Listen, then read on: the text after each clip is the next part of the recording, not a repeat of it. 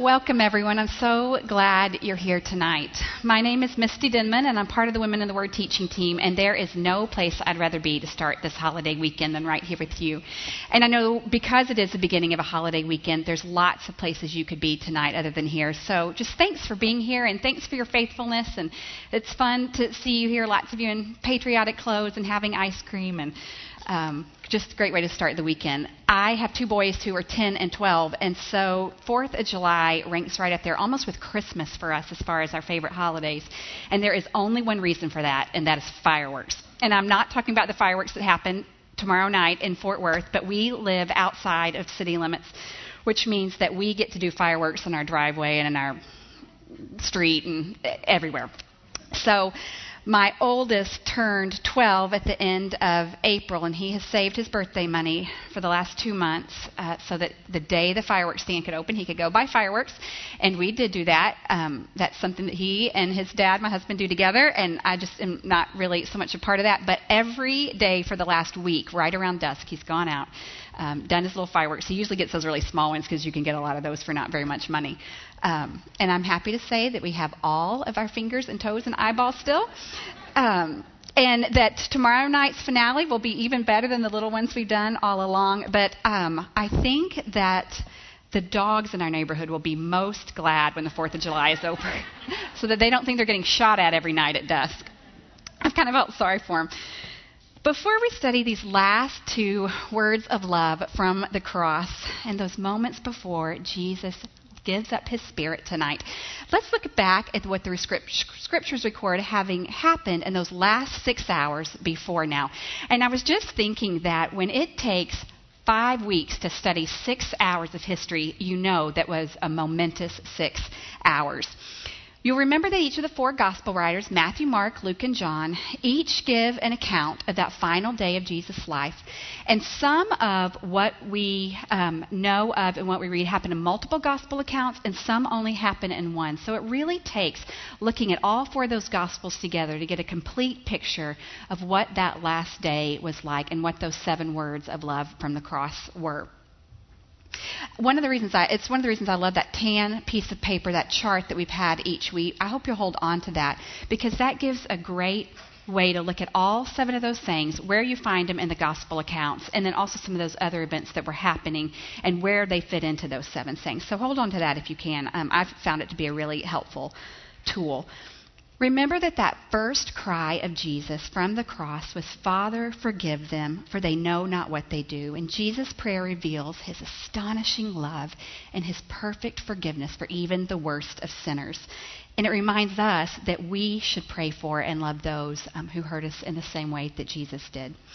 That second word from Jesus was, "Truly I say to you, today you will be with me in paradise." And in those words, we learned that because of Jesus' great love for the world, he offers the free gift of salvation for any of us who will believe, pay the full penalty for our sins. Sometime after that conversation with the thief beside him, Jesus gives a glimpse of how much he values both his earthly family and his spiritual family when he looks down at Mary from the cross and looks at his cousin John and says, "Woman, behold your son, behold your mother." We learned that he has great protection and a plan for our families.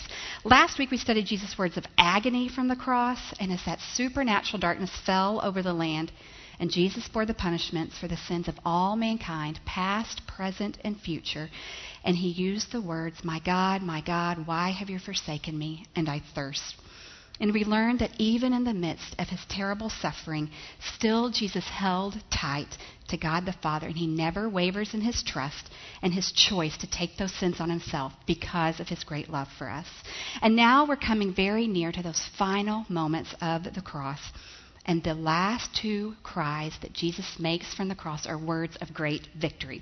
So with that in mind, let's open our Bibles to John 19. And if you will, follow along with me. I'm going to read verses 28 through 30 of John 19.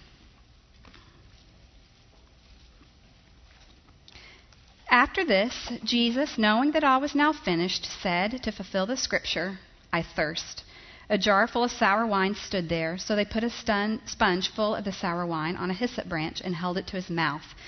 When Jesus had received the sour wine, he said, "It is finished," and he bowed his head and gave up his spirit.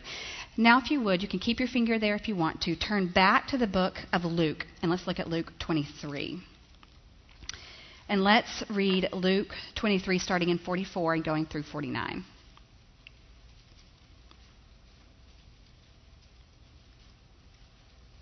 It was now about the 6th hour, and there was darkness over the whole land until the 9th hour, while the sun's light failed, and the curtain of the temple was torn in two.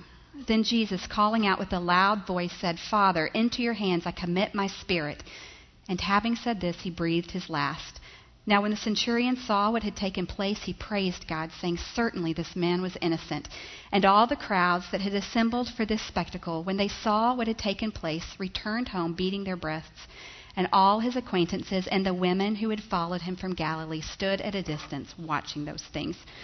So we really need to put these two passages from John and Luke together to see the complete picture of what happened in those last moments on the cross. It is finished, and Father, into your hands I commit my spirit, come very soon after he says, "I thirst," and he drank that wine vinegar to wet his parched mouth and throat. Then these last two statements were probably shouted out very close to one another in those final moments right before Jesus died. So what does Jesus mean when he says it is finished? There have been volumes written about just those three words because those three words carry such foundational meaning to our faith. In fact, if I was studying, I came across one theologian who said, "It is finished" are the most important three words ever spoken in human history. And I can tell you my first reaction was, are you kidding me? Who wants to have to teach the most important words ever spoken in human history? But here I am. When Jesus spoke, it was actually the single Greek word tetelestai. So I guess that was the one most important word in human history as he actually spoke it. It translates into our three English words, "It is finished." And there are sort of layers of meaning and nuance to that word. So let's look at some of those to sort of get a full picture of what Jesus meant when he said, "It is finished." Were you around Palestine in Jesus' day? It was a word, tetelestai, that you might have heard a farmer use when he had maybe a baby goat or a lamb born on his farm, and it was just that perfect specimen, perfect in size and shape and form, and he might look at that baby lamb and exclaim, "Tetelestai, it is finished." That is the perfect work of nature. An artist might use that word had he made the perfect clay pot and nothing needed to be added or taken away from what he had created. It was perfect the way it was. It is finished, a whole and complete work. Nothing needed to be added or taken away. It was perfect. But the meaning of "it is finished" that gives us the most vivid picture of what Jesus meant when he accomplished that work on the cross is the word tetelestai. It was used in the Greek business world. In a business transaction in Jesus' day, one would use that word tetelestai to signify a payment made in full. And we know that to be true because there have been archaeological digs that have happened around the time and place where Jesus lived, and we've actually found papyrus receipts, essentially, that show a bill of sale with that word tetelestai written across the top, signifying that the buyer and the seller have squared up and that payment has been made in full. So keep that picture in your mind, most especially tonight, that picture of a payment made in full or a debt incurred and paid in full as we go on with our study. So what is that debt that Jesus paid in full for us? It's that debt that every one of us has incurred against a holy and perfect God, because we've all sinned and chosen our own way. We've talked about that several times during our study.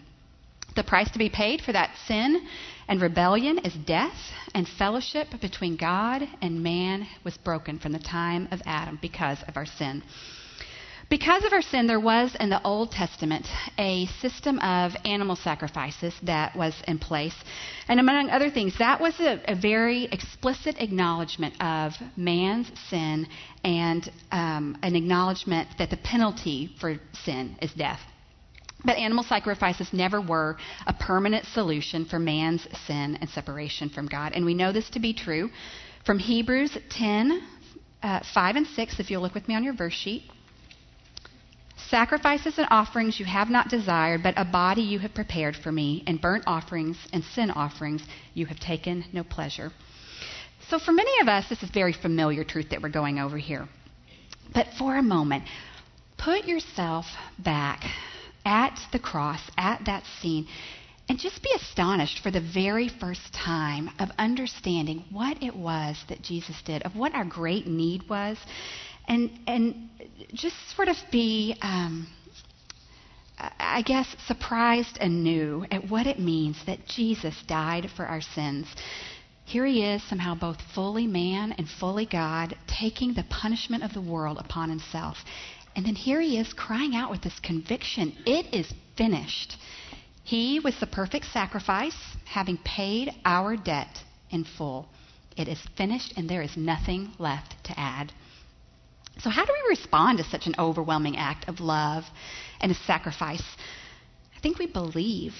We trust that Jesus did live that sinless life, that he chose to go to the cross and die our death for us. Look with me at Ephesians 2, 4 through 7. But God, being rich in mercy, because of the great love with which he loved us, even when we were dead in our trespasses, made us alive together with Christ. By grace you have been saved, and raised up with him, and seated us with him in the heavenly places in Christ Jesus, so that in the coming ages he might show the immeasurable riches of his grace and kindness toward us in Christ Jesus. I think we could spend our entire lives studying and contemplating and meditating on these truths and still not exhaust them all. And that is why I think it's so good, no matter how long we've been believers, no matter how long it is we've walked with the Lord, to go back to the cross over and over again and to worship Jesus in a fresh and a new way.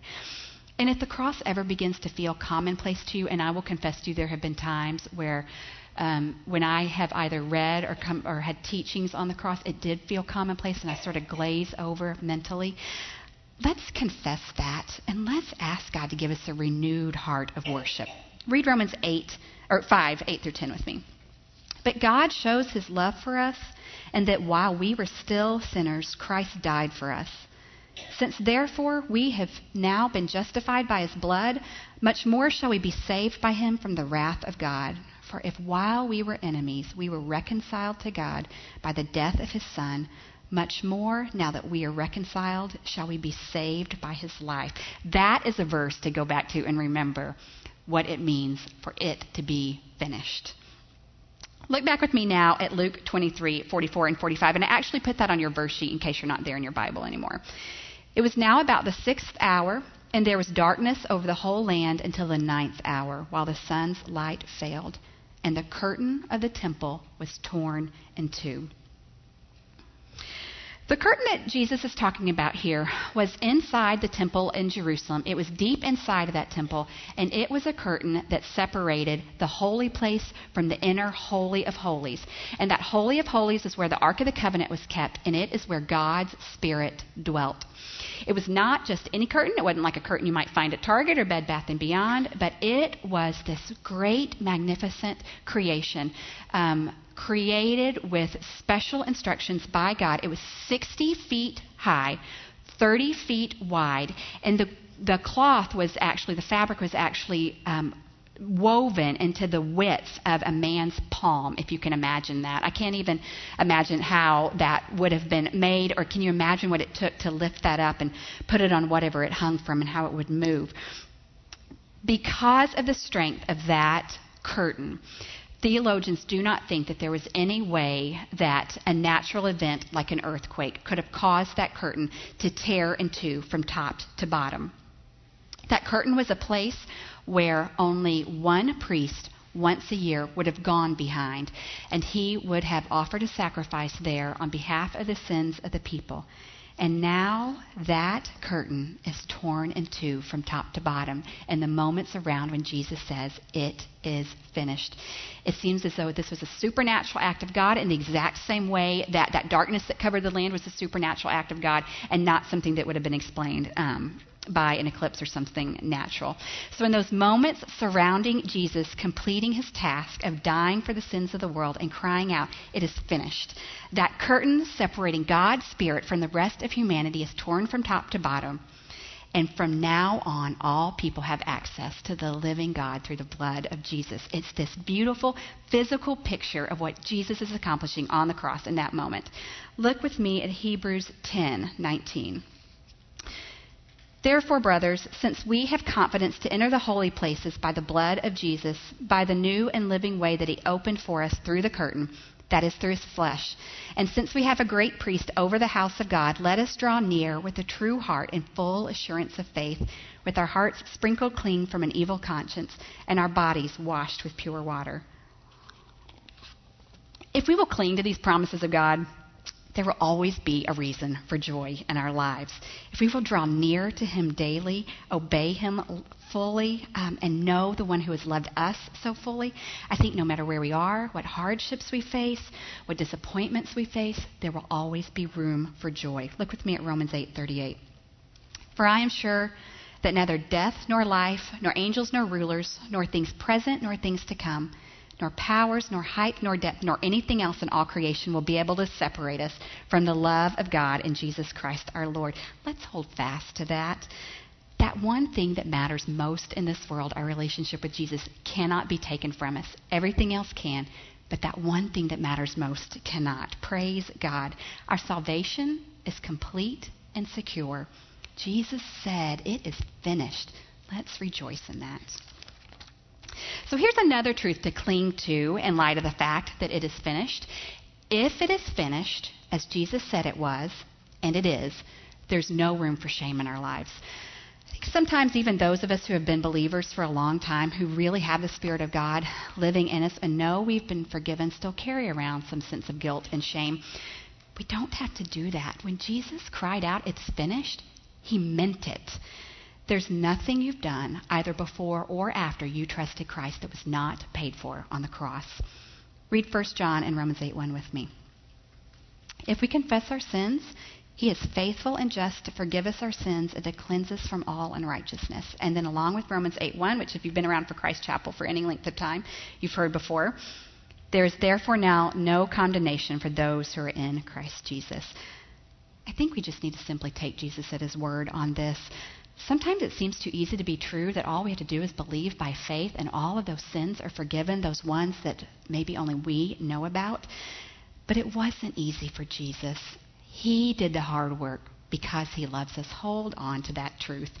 So let that guilt and shame go and leave that there at the foot of the cross.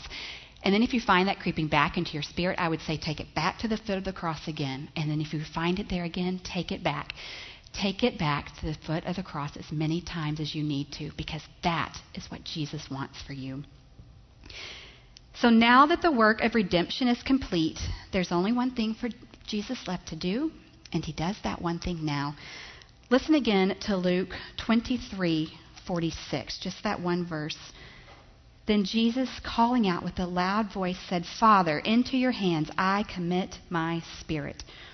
I think the first thing that we notice here is that Jesus again addresses God as Father. Those first words he spoke from the cross were, "Father, forgive them." That was a prayer of forgiveness. And here in his final word, another prayer.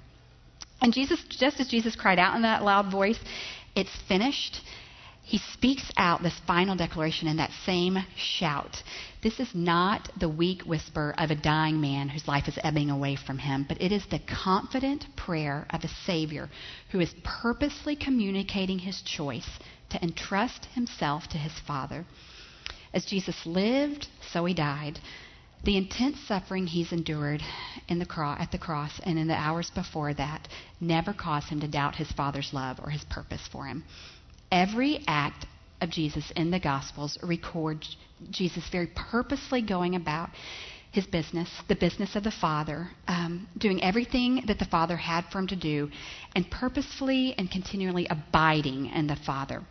He chose constant fellowship and constant trust. And here in this final prayer, "Father, into your hands I commit my spirit," we just find nothing but the same. His trust in the Father, his dependence on the Father, his love, his obedience, his looking forward to going home again. This final cry is a confident and triumphant distillation of everything that Jesus was about in his time on earth.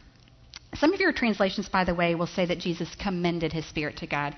And that word commended has the exact same meaning here as committed. And Matthew 27:50 tells us that Jesus cried out again with a loud voice and yielded up his spirit. He yielded his spirit. He commended it. He gave it up to God. This was his last willful act on earth. When we read the Gospels, Jesus is portrayed as a man of prayer. He prayed for those around him. He prayed with those around him. He got off and prayed alone. He taught his disciples to pray. He prayed in total submission to the Father's will. And he died in that same way that he lived, with a prayer on his lips, abiding and trusting himself to the love of his Father. And would there be any better way for us to live as well? As Jesus lived and he died, abiding in his God, we can be women who live abiding in our God as well, that very same God. And what a glorious thing it would be if we were known for women who trusted and depended on our God. And what might we expect the results to be if we do trust and depend on God and communicate with him in that constant way, like the Father, or like Jesus did with his Father? I think we can expect to walk through our trials and our disappointments and our betrayals and pain, comforted and strengthened by that certainty of God's care and his grace in our life, of his good provision for us.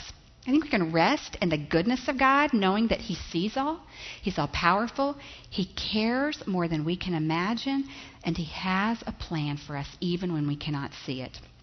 Like Jesus, we can hold on to that promise of a future in eternity as well, where suffering will be over.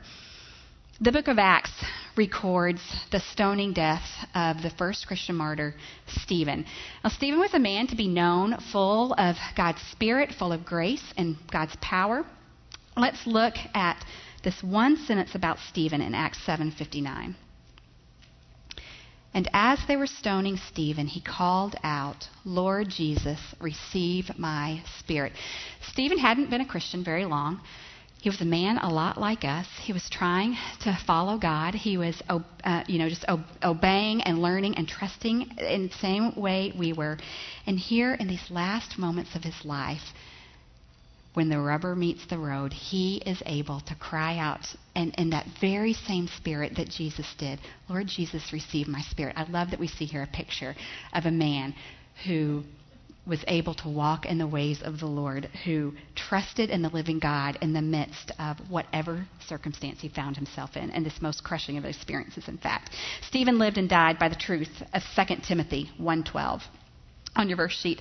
"But I am not ashamed, for I know whom I have believed, and I am convinced that he is able to guard until that day what has been entrusted to me." So to the extent that we can commit ourselves to prayer and to God's word, we are able to fully trust in God in the midst of whatever circumstances we find ourselves in, even if it's not, hopefully, the circumstances that Stephen found himself in. "Into your hands I commit my spirit" is also scripture prayed back to God. Jesus' last words come from Psalm 31:5, and that is a powerful psalm of trust. Go home and read that whole thing sometime over this holiday weekend. It is a great psalm. So I've got on your verse sheet verses 3 through 5 that I want us to look at. Jesus only spoke loud verse 5, but I feel confident that he had much more than that one single verse hidden in his heart. "For you are my rock and my fortress, and for your name's sake you lead me and guide me. You take me out of the net they have hidden for me, for you are my refuge.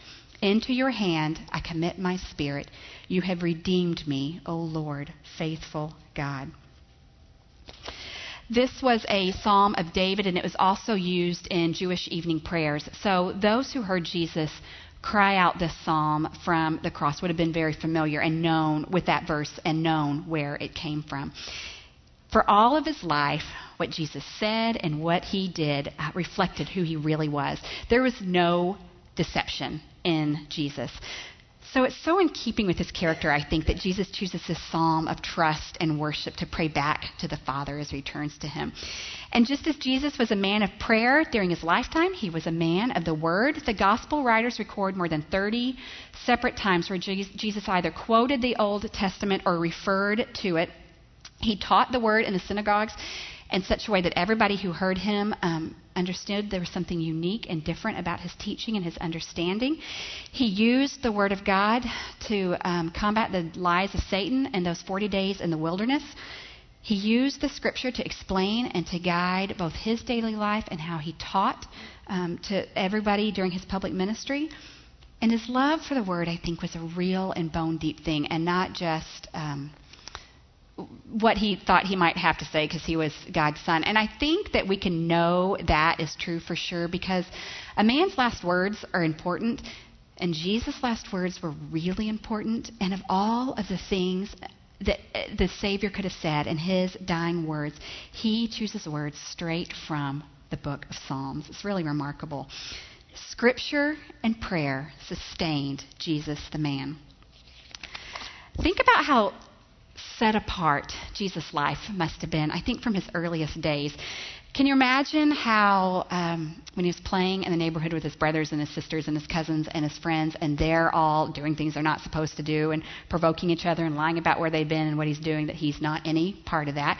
I can so clearly imagine one of Jesus' brothers getting in trouble and saying, "You never spanked Jesus? How come I'm the only one that gets in trouble here? He never gets spanking. You must love him more than you love me." And I can imagine there must have been one of those kids in the crowd who made it his mission to provoke Jesus into doing something he shouldn't be doing. I get that from the experiences I've had with children in my day. I can imagine also as a young man the conversations that Jesus wasn't a part of, the actions that Jesus wasn't a part of. I think in many ways he was just very set apart from the world. And from a human perspective, it sounds like a very lonely life when I look at it in that way. But I don't think that he was lonely. Jesus always abided and had that perfect relationship with his Father. Not once in the Gospels do you ever find a place where Jesus looks to something other than the Father for comfort or for a way to sustain him. And we can't forget, as we study those events around the cross, that though Jesus was killed by a man, it was entirely of his own choosing and for his own purposes. Nothing happened to him that was out of his control. Nothing happened to him that wasn't part of his plan. He chose his death because he knew it was the Father's perfect plan for the redemption of mankind, and he desired that we would be delivered from sin and death because he loves us.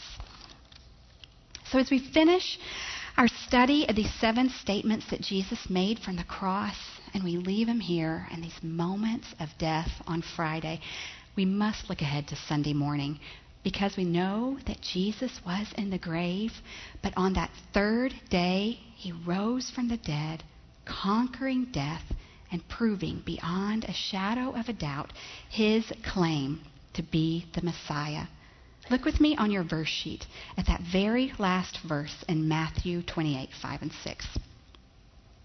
But the angel said to the women, "Do not be afraid, for I know that you seek Jesus, who was crucified. He is not here, for he is risen, as he said." It was God's plan from the beginning to send his Son to die for us so that we could be redeemed and restored back to him. His plan is complete, and Jesus is risen from the dead. Redemption is complete, and Jesus is once again seated at the right hand of God, and it is finished. In light of these words of love from the cross, it seems to me, as we finish this study tonight, that the only fitting response to these words of love would be worship. So I'm going to close this in prayer, and then Drew Hill is going to come and lead us in a worship song called "At the Cross." It's a song that we've been singing at the West Campus, and it's been very meaningful to me in the last couple of months as we have been studying from this study. So let me pray for us, and then let's worship, and then let's go in peace and enjoy our holiday weekend. Lord Jesus, I thank you so much for your gift of love. I thank you so much for the cross and for what it means to us. I pray that every woman here would understand the power of the cross in her own life, and she would carry it with her tonight and through the weekend and through summer and all the days that follow. I thank you, God, for the gift of your Son. I pray a blessing over each woman here tonight. In your holy name we pray. Amen.